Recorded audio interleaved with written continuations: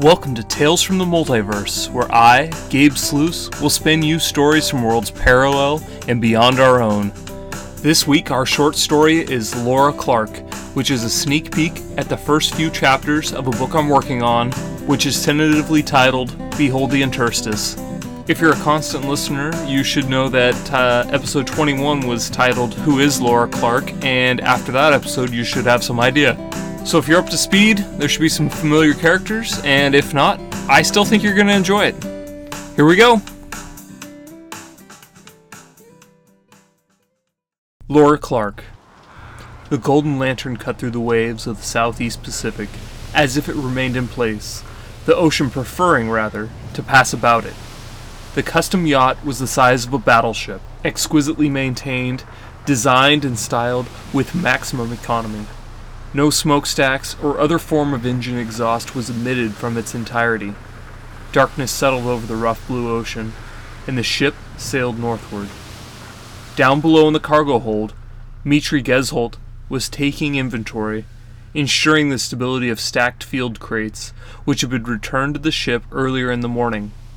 His eyes were red, and he moved slowly as he pounded nails back into place on the second-to-last crate to be logged into the hold.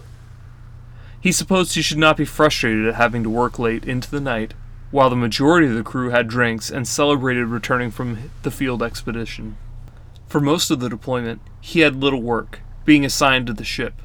All he had to do was supervise the offloading of supplies once they had reached the Chilean beach camp, and relax until the explorers had returned.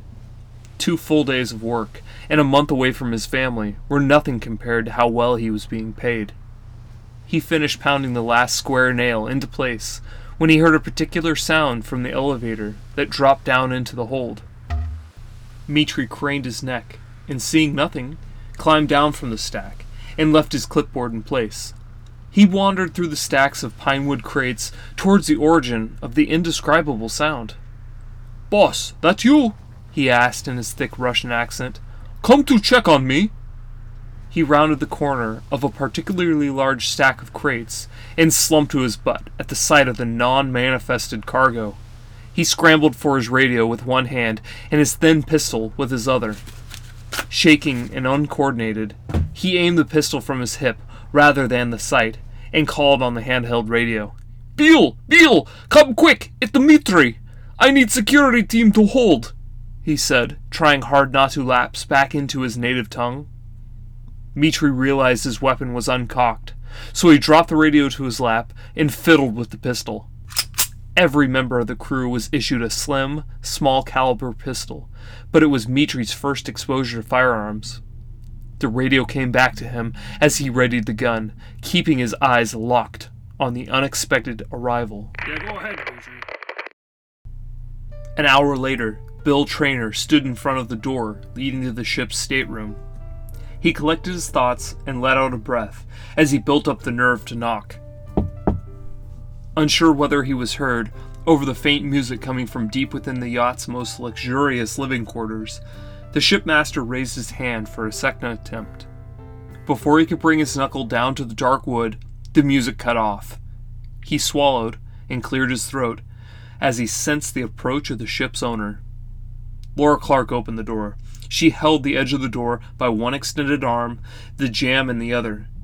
While Bill Traynor had been in the presence of his employer many times on their present journey, he was still initially taken back by her presence. To own a yacht of this caliber at just 28 years of age spoke to her intelligence more than any person he had met in his life. And while many people of intelligence in this day and age were odd and unconcerned with appearance, Laura Clark was the complete opposite.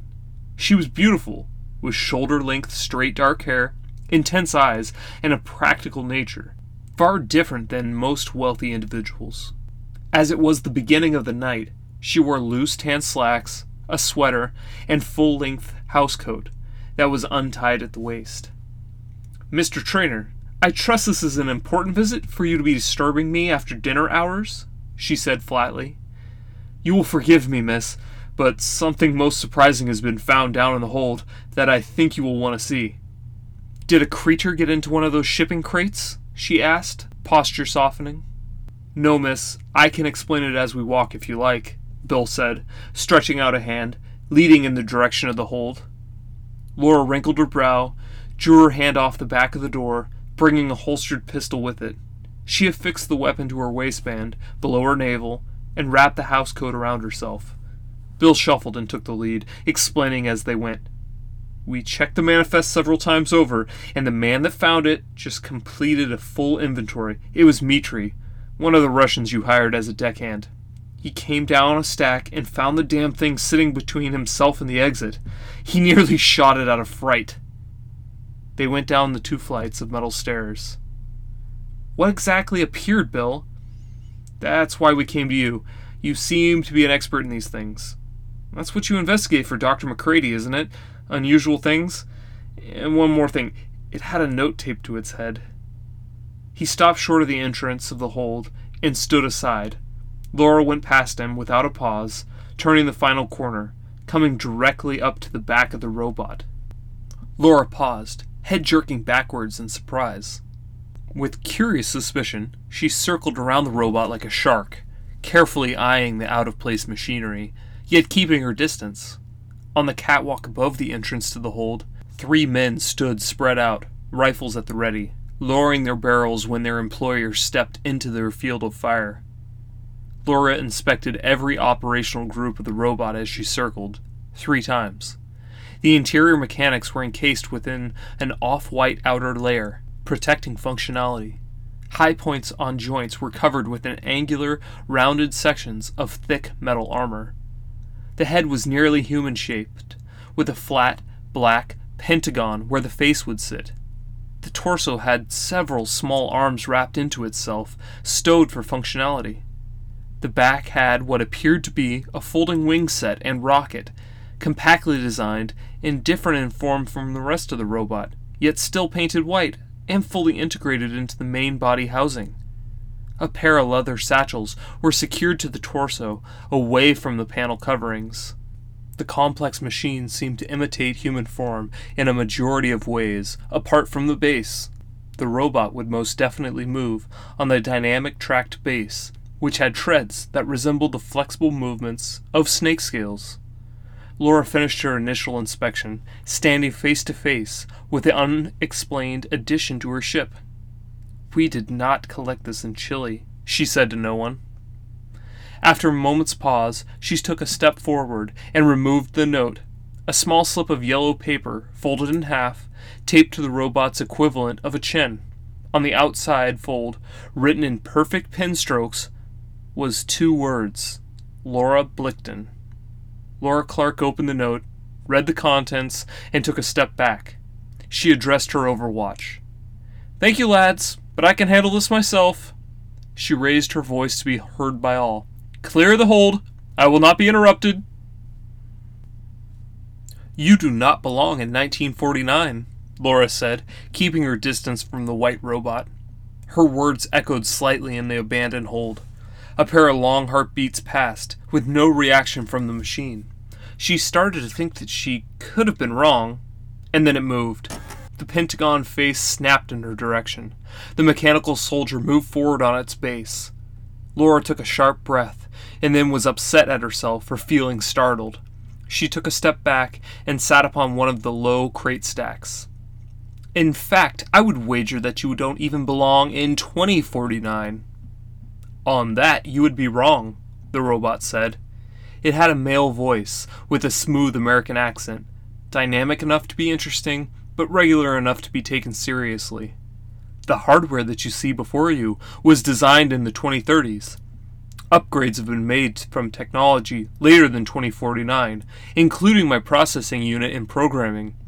But most of what you see would have been engineered and constructed in a parallel timeline that was 20 years beyond your maximum life cycle in the year 2014. Laura cocked her head to the side. She stared at the machine in front of her and began to consider what it had just said. Part of her knew a day like this would come, but in all her time searching the globe for answers to her questions, she had found very little.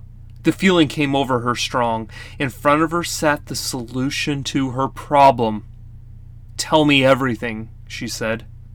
Everything? the robot repeated back.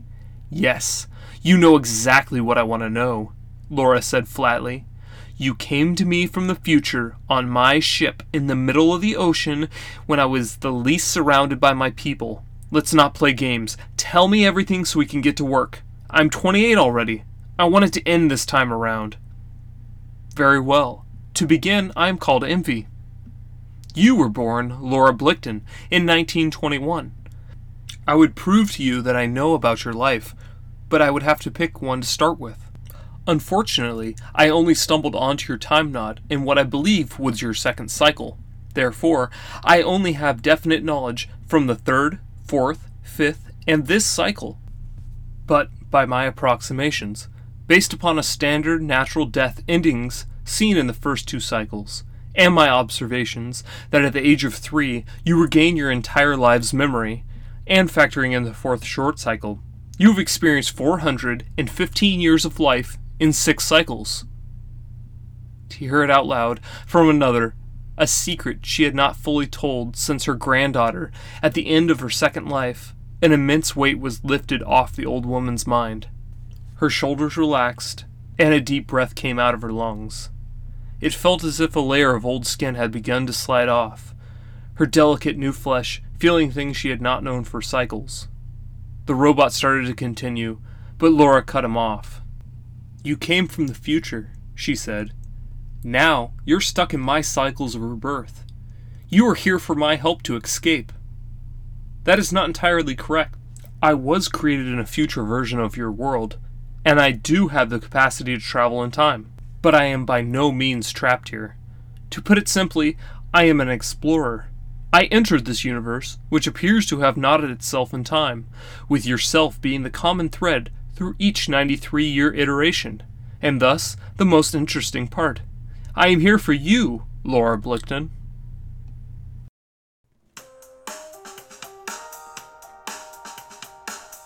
Alright, there you go. That is Laura Clark, which is going to be an upcoming chapter of the book I'm working on, Behold the Interstice. You heard it here before you read it anywhere. That's pretty cool, right? Speaking of reading it anywhere, why don't you pick up some of my other books, including Arrow of Time, where you can learn more about Envy, which is that weird robot I just talked about. You can find these books on iTunes, Smashwords, Barnes & Noble, anywhere you like to get ebooks. Also, find me on Twitter. I'm at Gabe Sluice. Come on back to me next week. Got another really good short story for you. It's going to be the third little segment I release about Behold the Interstice, and it's going to be something you've never heard before. It may have some things to do with some other stuff, as most of my short stories do, but you'll definitely want to check that one out. Until then, I will see you guys next week.